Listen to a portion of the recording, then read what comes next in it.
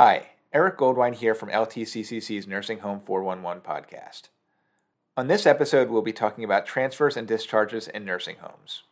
The threat of transfer or discharge from a nursing home can be stressful and frightening to a resident and their family. For this reason, there are significant federal protections that limit the circumstances under which residents can be transferred or discharged from their facility. In the interview, we'll be joined by one of the leading experts in this area, Lindsay Heckler, a supervising attorney at the Center for Elder Law and Justice. We'll chat about transfers and discharges that are legal, transfers and discharges that are illegal, and what you, whether you're a family member or an ombudsman, can do to promote safe outcomes for residents. We also get into the role of ombudsman, payment discrimination, and a lot more. Here's our music by Silverman Sound Studios.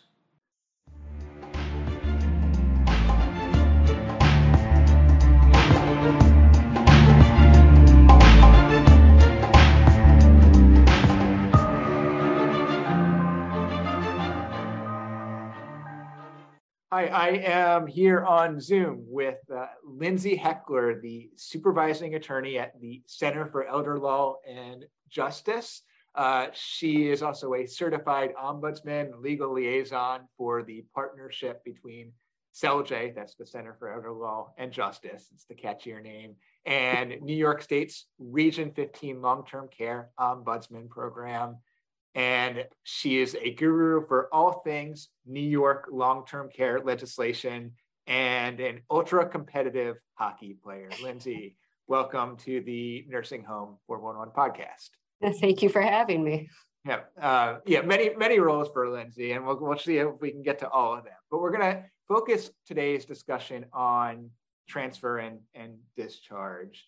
And we've had a number of meetings and presentations and conferences with Lindsay where she's really focused on this. And we saw Lindsay present at the New York State Ombudsman Conference a few weeks ago. And there was a number you shared that there were a total of 257 consults with CELJ, and between 2021 and 2022 over a year-long period, and more than 2/3 of them dealt with transfer and discharge issues. So can we start with what do these look like in a nursing home? What is a discharge and transfer in nursing home in a long-term care setting?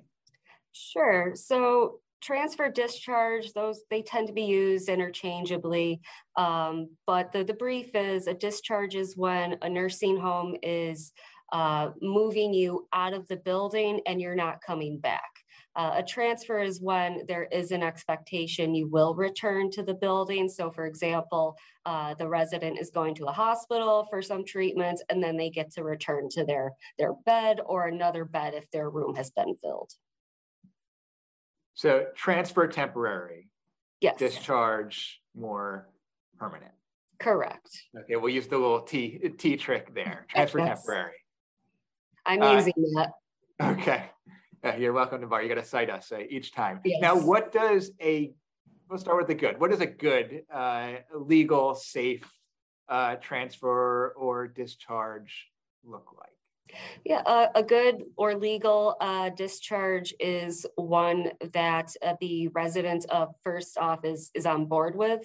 There has been communication on what the resident's goals for discharge are, either on day one of admission or shortly after admission. There is a continued dialogue about what the resident's needs are. And how those needs upon discharge are going to be met in their new location. It is always a good discharge when it is in alignment with the resident's wishes, and that individual does not go back to the nursing home or most often the hospital once they're discharged to the community in a short period of time. And let's flip it around. What's a not so good transfer or discharge look like? Yeah, an inappropriate discharge or transfer is one where it's quite frankly not resident initiated. It's not in accordance with their plan and goals. It's where, quite frankly, it's also not safe. So for example, if an individual still needs services and supports, but the proposed discharge location is to a hotel, for example. Well, what needs does that individual have? That's not necessarily an appropriate location. How are they going to make their meals? How are they going to get to doctor's appointments, for example? And it's not always a hotel where they get discharged. What are the possibilities? There's a range of places where they can end up, kind of in part depending on their financial situations, depending on their caregivers or family supports, or perhaps lack of caregiver or lack of family supports. What are kind of the possibilities of places? We've seen individuals discharged to another nursing home. We've seen folks discharged to shelters, someone else's home, like a family member or a friend. We've also seen individuals discharged out of state, in addition to lower levels of care, such as assisted living facilities. Right. And what are the drivers of these inappropriate discharges? You mentioned continued dialogue is a driver of the more positive outcomes, the more safe outcomes, whether that's an appropriate discharge or maybe the prevention of an inappropriate discharge. But what are some of the drivers for when things go wrong? When things go wrong, it's often because there's obviously the lack of communication. The nursing home we see in certain problematic facilities, they don't have enough staff, such as social workers or other staff that are there whose job should be to help the residents move out of the nursing home if that's their wishes and it's appropriate. We also see payer sources, unfortunately, as a big issue in various nursing homes. So for example, in New York State, New York State nursing homes are what I refer to as dually licensed or dually certified, meaning every bed can be paid for by Medicare, every bed can be paid for by Medicaid, in addition to private pay or other insurance. So why that's important: if an individual is admitted to a nursing home for a short-term rehab stay, if that individual exhausts their Medicare coverage or if it's terminated too early, if that individual still needs nursing home level of care, even if it might be what we call custodial, they have the right to stay. However, what we see in practice are residents and their families are pressured to leave out, either to go home too quickly without services and supports set up, which means oftentimes we see people through no fault of their own. They suffer from a fall or neglect, they go into the hospital, and then they get sent to another nursing home. We also see individuals in this situation where they're admitted for short-term rehab and Medicare is no longer paying. They're told, it's not safe for you to return to your community home yet. You need long-term care. You were admitted here for short-term rehab, and I'm sorry, but we don't have any long-term care beds available. But here's a list of nursing homes that have long-term care beds. That's inappropriate and illegal in New York State. Right. So what you're referring to is payment discrimination, correct? I say yes. Yeah. And whether or not they come out and put it that way, no, but it's my position it is. Mm-hmm. And I don't recall the exact number. I'm going to butcher the details of the research, but I believe there is research out there that shows after maybe it's 22 days or after 32 days, there's a spike in discharges among nursing home residents. And the rationale for that would be that that's when the Medicare is no longer when the nursing home is no longer receiving Medicare payments. Is that, can you walk me through the mechanism at play there?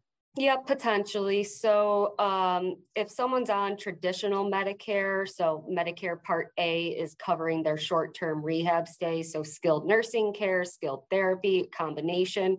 After 20 days, there is a copay. We see situations where individuals don't realize how quickly that daily copay comes up. So now we have a potential non-payment situation. We also see a situation, especially with Medicare Advantage plans as they raise in popularity and use, of inappropriate coverage denials. So people who could still benefit from skilled therapy, for example, are being cut off inappropriately too early. And from what I've seen in the research and in practice, you are correct. It's about that 21 to 30 day mark that this happens. So you have the nursing home going, well, this person's not having a payment stream in here. Can we get this person home? They're telling the resident and their family, who are faced often for the first time this situation. So they had a fall or a medical situation, in the community, they go to the hospital, they go to the nursing home for that short-term rehab. And now they're facing the difficult decision of, well, Medicare is not paying for my stay. I don't want to pay the $10,000 plus a month to stay here. Or I don't want to apply for Medicaid. Why are they asking me for this? Yes, I want to go. So you have that, but you also have the nursing home kind of pushing you out. Why? Because Medicare overall pays more than Medicaid. So if it's unlikely the person's going to be able to private pay for their stay, oh, you want to go home? That's what you want? You have family supports? Great, safe discharge in their mind. Yeah, so I think what you just said, it's not, the nursing home won't explicitly say we're kicking you out because we're going to get less money. They'll nudge a resident in that direction and have a rationale that may or may not be accurate or valid, such as the one you just stated, right?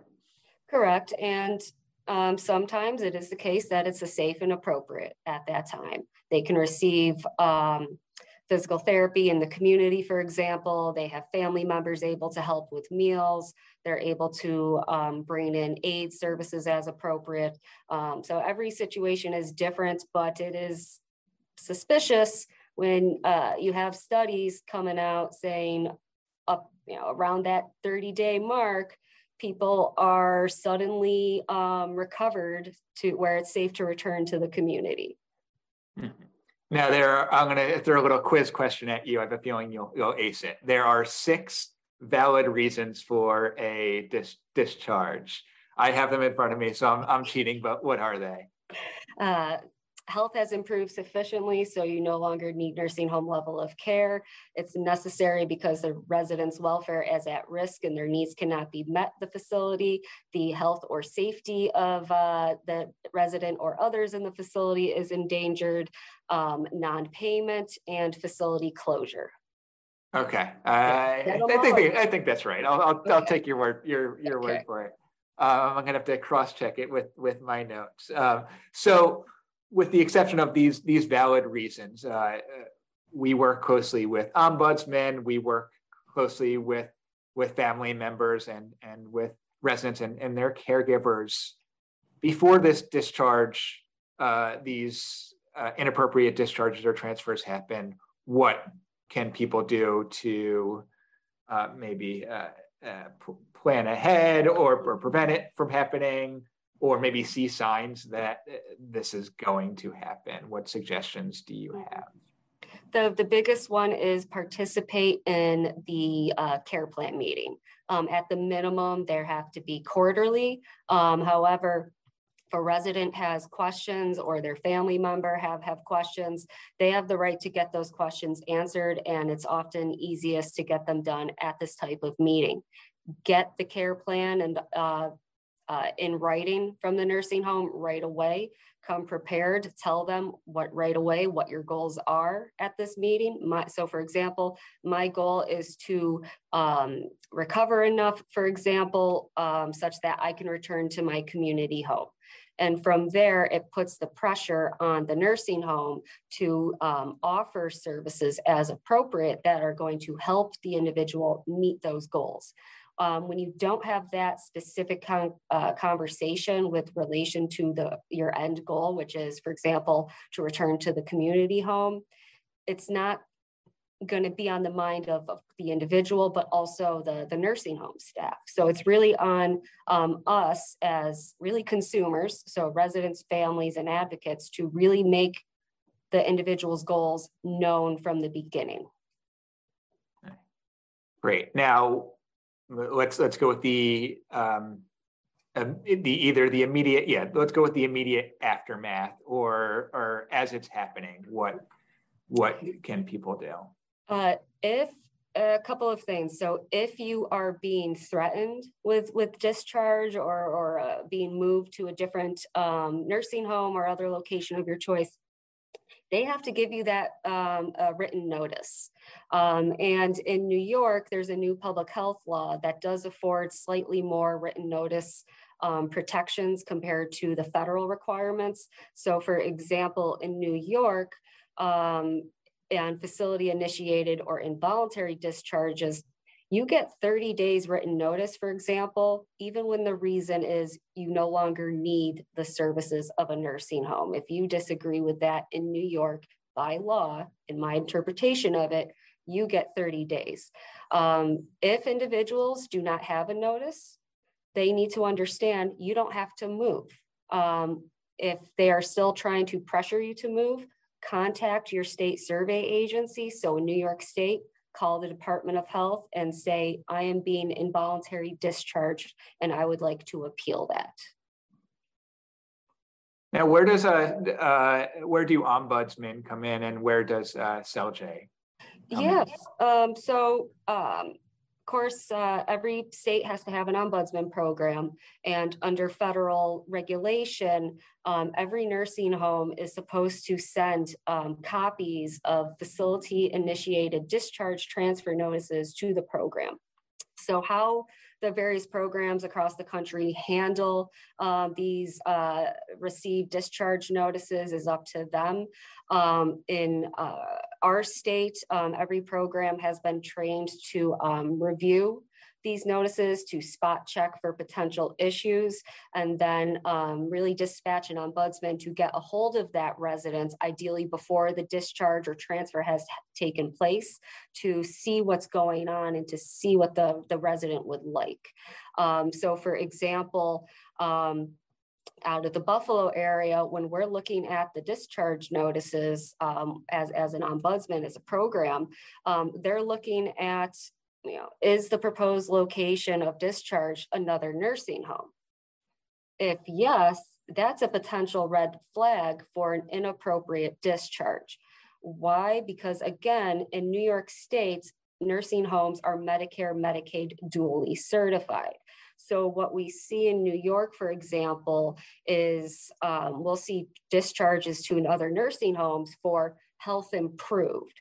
So yes, that's a valid reason to ask someone to leave. However, it's masking an inappropriate or illegal reason, which is, oh no, that person really needs long-term care and we don't want to keep them. Mm-hmm.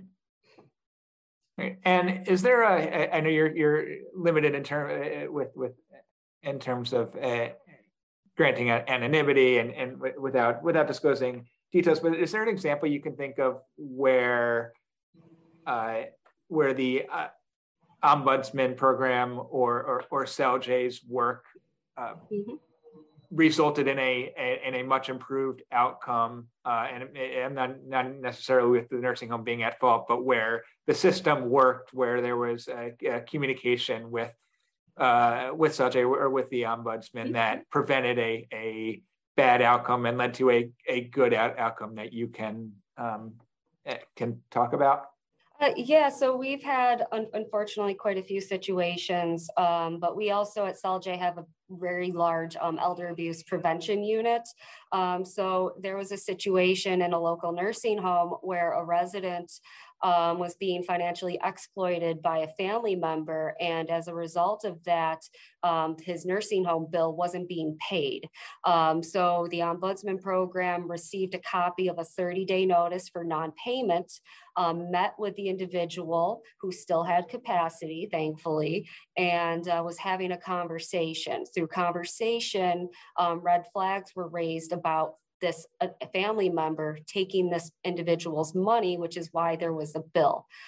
Through our partnership, the Ombudsman navigated the resident to our office, where our elder abuse team and then our long-term care resident advocacy team worked in partnership with the Ombudsman program to, one, help the individual feel comfortable in taking steps needed to stop the financial exploitation, but also working with the nursing home to tell them, this is what's going on.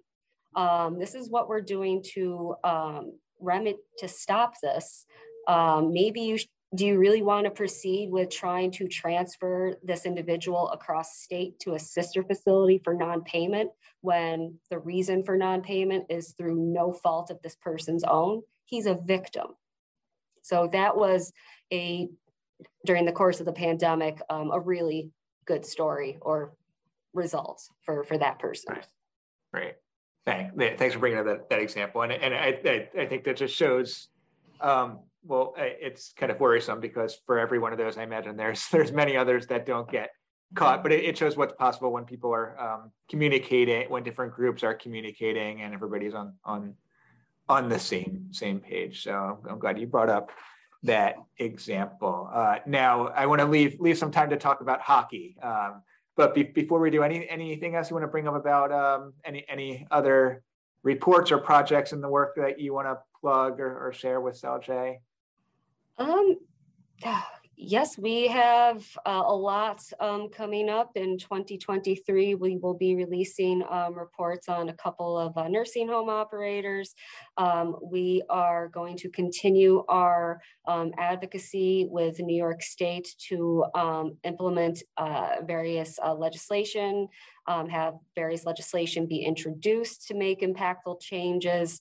One of the policy items on our policy agenda is increasing the personal needs allowance in New York State, for example, from $50 to we're hoping for over $100 a month. So we are going to continue fighting for the basic rights of persons living in nursing homes and other long-term care facilities.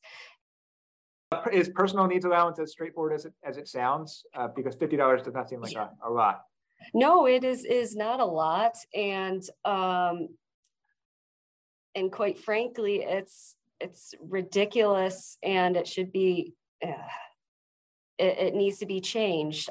So New York has been at $50 in personal needs allowance a month since, I believe, 1981, and for people don't know what that means is when you're in a nursing home and Medicaid is paying for your care at that nursing home, out of your income, you only get to keep $50 a month.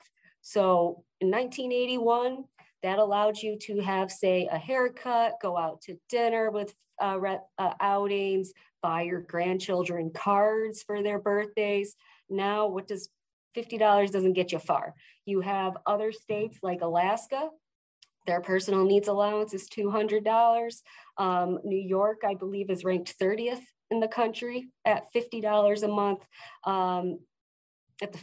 Some states, unfortunately, follow the federal minimum, which I believe is 30. So we're not the worst, but really you have people who are living in a nursing home setting, not always the best place.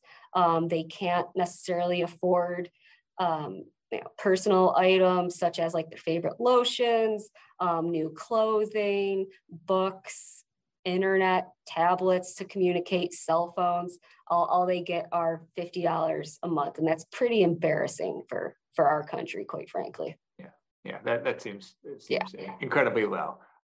We're going to close the interview with our guest recommendations. And for those of you that are familiar with the show, we asked our guests to recommend one item that is long-term care related. This can be a book, a movie, an article, a website, and then we'll ask for one thing that's not long-term care related. Okay. So what do you got that's long-term care related? Can I plug our Elder Law Learn? I am so sorry. Yes, Liam would plug be away, very plug upset with me if we didn't plug Elder Law Learn. Yes, yes. So one of the things we have worked on and are going to continue with on our YouTube page, Elder Law Learn, are brief 10-minute videos or less on nursing home resident rights. So if anyone wants a brief overview about their rights as a nursing home resident, where to go for when there's a concern, how to pay for long-term care, discharge transfer rights, for example, I do encourage individuals, residents, families, and other supporters to go there. Straightforward, not legalese, and I hope people watch. Great. Well, we'll link to that in our show notes. And what do you got for non-long-term care? Do whatever makes you happy and is a stress relief. So for me, fall is my favorite season. I love to get outside and hike. So whatever people choose to do to really bring joy to their life, just go do it. Life's too short. That's good. And I'm gonna, it's a bit of a obvious follow-up, but Lindsay apparently plays hockey, four or five times a week. Would that fall under the category of stress relief and doing what you like? And let's talk a little bit more about that. Yes.